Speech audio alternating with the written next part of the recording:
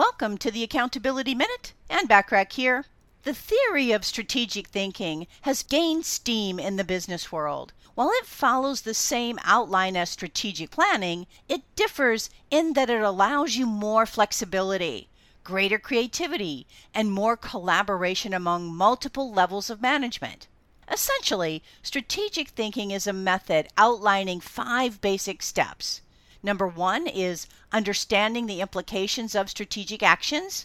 Number 2, holding the past, present, and future in mind in order to make effective decisions. Number 3, focusing on the goal of the action with the intent of achieving it. Number 4, combining critical and creative thinking to all decisions.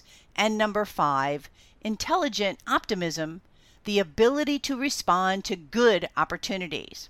Each of these steps is categorized into 7 areas. So over the next 7 days, we'll explore each of these 7 steps of thinking to help you implement strategic thinking. So tune in tomorrow for the first step.